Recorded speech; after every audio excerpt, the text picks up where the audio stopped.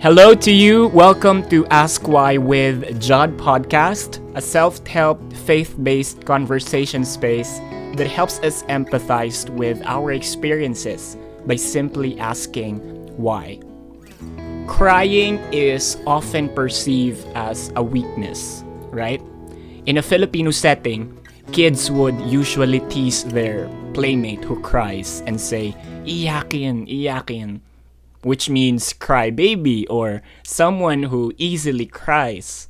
We also hear parents telling their sons, "Don't cry, cause boys don't cry," which comes from gender and emotional stereotypes that suggest men do not and should not cry, as if controlling one's emotion makes someone tough.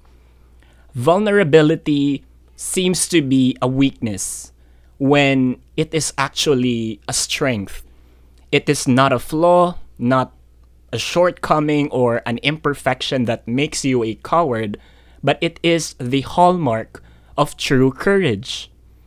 As American researcher Brené Brown shared in her TED Talk, you can't get to courage without walking through vulnerability. Now, let's find out more why it is good to have a good cry. Crying is courage. Have you noticed that whenever we're on the verge of crying, we try our best to stop the tears from racing down our cheeks? We say sorry when we cry without realizing we are apologizing for being brave, vulnerable, and real. I remember my dear cousin who is like a brother to me. He always denies it when he cries. When he's upset or when he watches a tear-jerking movie, he assures us by saying, "No, I'm not crying." And we never fail to tell him that it's never wrong to cry. With all the not-so-good moments in my life that made me cry, I have come to the conclusion that the bravest person is not the one who holds back tears, but the one who lets tears flow freely. May it be tears of joy or tears of sorrow, you are brave when you honor your tears. So, cry. Cry until you're done. Next, crying is surrender. It is a humble acknowledgement that you can no longer handle the burden you carry. When words fail to articulate your pain, tears are fluent to share with God our heartache.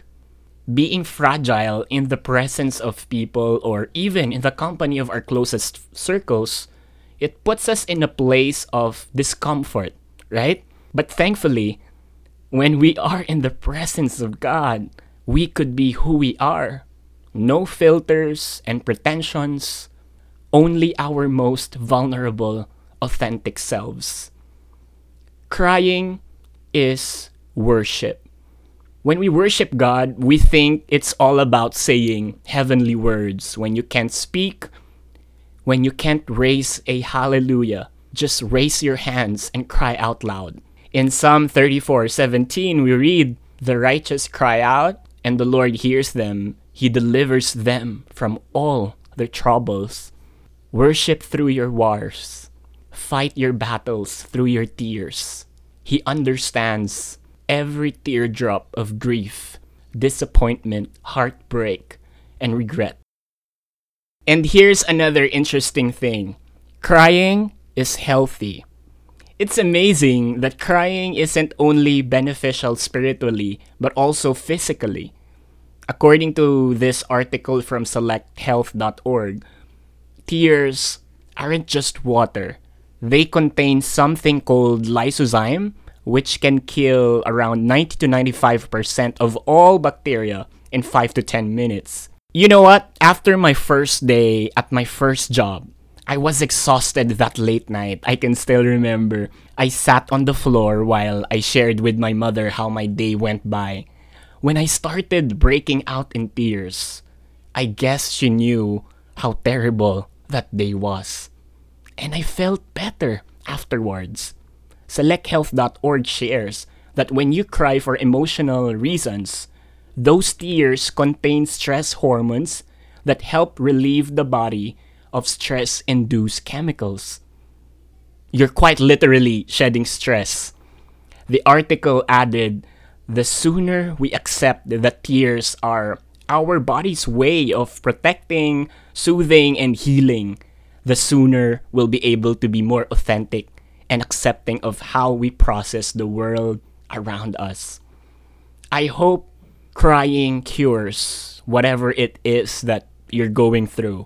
I hope crying brings you closer to God, who can wipe away your tears. Have faith that He shall turn your mourning into dancing.